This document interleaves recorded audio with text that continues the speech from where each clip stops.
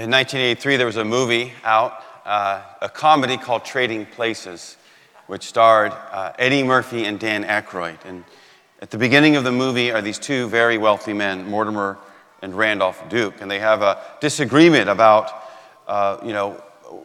someone's character and how they live and whether they would be different people if they were different circumstances. So they make a bet, and as a result of that bet, the lives of two people are dramatically changed. So one is Louis Winthrop. He's the manager of their commodities firm. He lives a very luxurious life. And the second man is Billy Ray Valentine. He's a street hustler. So Winthrop is framed for a crime that he didn't commit, and he ends up broke and homeless. Billy Ray Valentine, on the other hand, goes from rags to riches. Hence the title of the movie, Trading Places. Well, Jesus tells a parable today about trading places. Lazarus spends his time on earth, poor and hungry and sick. But in the afterlife, he is taken by the angels to the bosom of Abraham, a place of great comfort. Meanwhile, the rich man who dressed well, who dined sumptuously every day, who did nothing to help Lazarus, well, he spends his eternity in torment. And this parable vividly illustrates two texts that appear in Luke's gospel. They appear earlier. One is from the lips of Mary when she visits Elizabeth and she says the Magnificat. She says that the hungry God has filled with good things, and the rich he has sent away empty. And also, too, earlier in Luke's gospel are the Beatitudes, in Luke's version, in which Jesus says this. He says, "Blessed are you poor, for the kingdom of God is yours. But woe to you who are rich, for you have received your consolation." Now, oftentimes we hear about Jesus teaching about the rich and the poor, and we say, well, I'm middle class, so that doesn't apply to me. Right? Yes, so if you want to look at it, of course, there's people who make more money than you, people who make less money than you.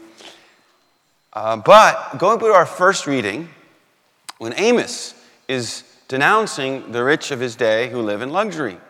And he talks about, they have these lamb dinners, these comfortable couches, these ivory beds.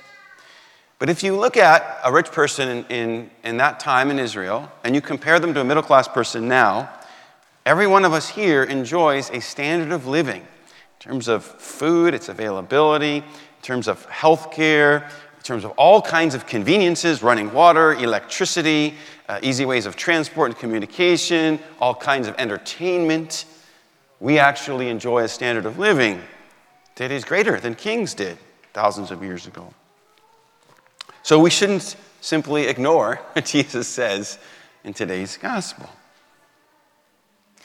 Now, it wasn't just that the rich man was living this luxurious life, but every day he was passing by Lazarus, who was clearly suffering, who was hungry. It says he would have been happy to eat the scraps of his table. The man couldn't be bothered even to bring him leftovers from his dinner.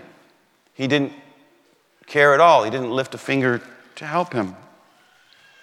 We happen to live in a part of San Diego in which there are not a lot of people in dire sort of physical needs, but we do know in other parts of our city and country, and certainly in parts of the world, we do know there are many suffering poor, people who need food, clean water, health care, education, people who need friendships. Those are next to us as well, spiritual formation and religious instruction.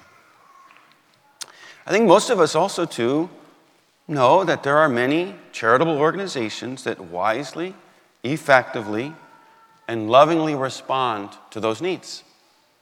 And I think we know that they could do more if they had more resources. Right? When I was in law school, I was in the city of Berkeley. In Berkeley, this is the late 90s, and maybe today it is, I don't know. It was kind of like the late 60s, never ended there.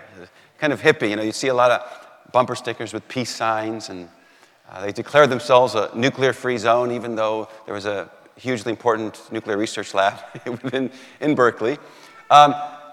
There was, and a lot of the bumper stickers I didn't particularly care for, but there was one that I actually really liked. And that bumper sticker read this. It said, "Live simply that others may simply live." Live simply that others may simply live.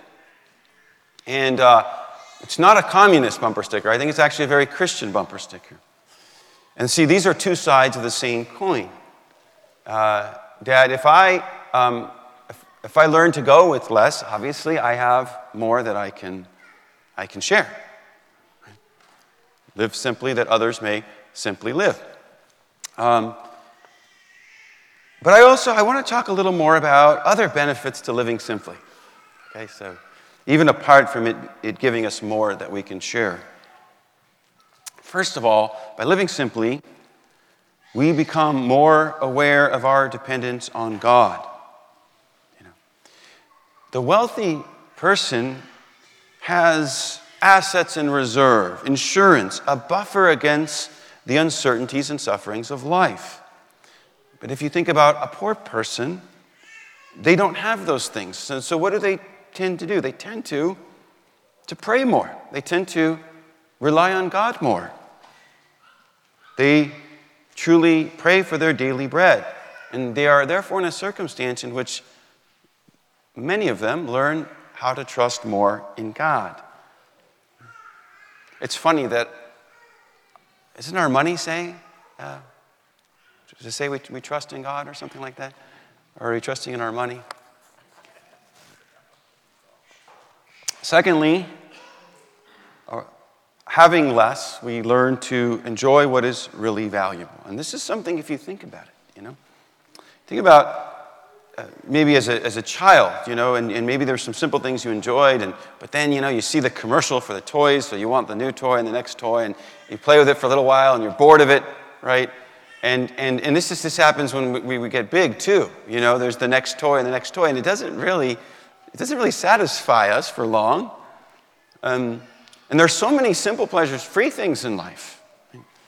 To go, we can hike in the Penasquitos, we take a walk in the Penasquitos Preserve, or go to the beach, And I think that if you think about someone who embraced radical poverty like St. Francis, I'm certain he enjoyed a walk through the forest 100 times more than we enjoy playing with our gadgets. So in a weird sense, we're thinking we're going to have more happiness, but actually we're not really able to buy it. Thirdly, by living simply, we do not put our roots down too deeply in this world. St. Paul would speak about how this world is passing, how you have to own things as if you didn't own them. This is the idea of detachment. And the idea of it is because this world is indeed passing. Right? As the parable Jesus tells, there's another final reality. This world is preparation for, is a testing ground for. And so, by living simply, we are living we are living more with our minds set on the things of heaven, on the things that are above. The focus of our lives is not getting as much as we can, having as much pleasure as we can right now, but to become the kind of people who can enjoy heaven forever. We have been richly blessed by God in so many ways. And the gospel today challenges us to become poorer for the sake of others, and so to become the kind of people who find their delight in the presence of the Lord forever.